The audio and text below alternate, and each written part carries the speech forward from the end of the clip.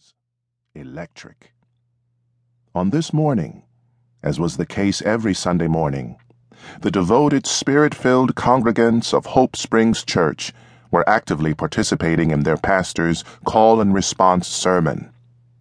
"God is getting his house in order, church," Pastor Smallwood chortled, gripping his handheld microphone with both hands and seemingly holding on for dear life.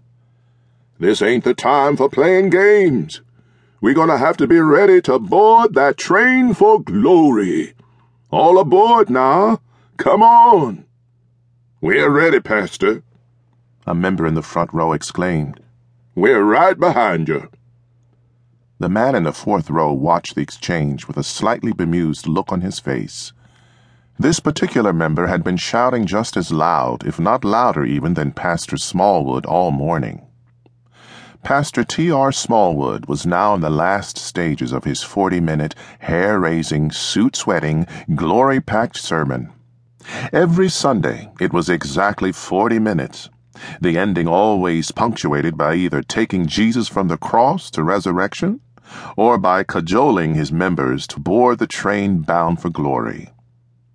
"This train's leaving the station," he now whooped, bending his arm and pulling it down like a real train conductor. "Get ready now. Make sure you got your ticket. Make sure you got your bags packed, because there ain't no looking back now. Next stop, glory." Brother Sanderson, the minister of music, leaned forward on his seat at the Hammond B3 organ and played a B-flat chord. The well-timed musical assistants added fuel to Smallwood's fire, and the revved-up preacher retrieved a handkerchief from inside his suit pocket and mopped the sweat running down his face. "Oh, I see those precious pearly gates now," he crooned, his voice perfectly in tune with the octave of the organ's previous note. "We're about to enter the glory."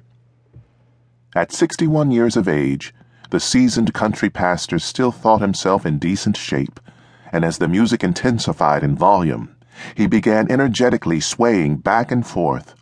Then, with a reverential glance outward at his small but devoted congregation, he immediately drew strength from the signs of how the church's faith was growing. In the front row, Brother Jefferson Embry stood with his hands lifted above his head and tears coursing down his face. A complete transformation from the foul-mouthed, drunken wreck of a man who'd first stumbled through Hope Springs doors 3 years earlier. Smallwood had personally nurtured Embry's growth as a new believer, teaching, exhorting, and praying with him until the man received his complete deliverance. And the fruit of that labor was evident to all. Nobody in the church now worshipped with more passion and abandonment than Jefferson Embry. "He who has been forgiven much loves much," Smallwood thought, smiling at Brother Embry. 2 rows behind Brother Embry and filling the entire length of the pew sat the 8 members of the McCullum family. T.R. Smallwood had baptized all 8 of them, a family that now spanned 3 generations with the recent birth of Deirdre McCullum's baby girl. By Smallwood's count, the McCullums had not missed a Sunday service in the past 20 years. "I'm blessed to have such faithful members." "Church, are you ready to enter the glory?" Smallwood asked once more, relying on one of his greatest vocal assets as a preacher, repetition. His other asset was knowing how to expertly tune his voice that he might capitalize on the ultimate destination of all his sermons, boarding that precious train to glory. "Yes," he exclaimed. "I see those angels awaiting, and the glory is filling the whole room. Those trumpets are sounding, so we must bow before the King of—" Suddenly, Pastor Smallwood bent over in mid-sway, with both hands still clutching the microphone. Trembling ever so slowly, like a wobbling infant on unsteady legs, he sank first to his knees, and then until he lay in a prostrate position.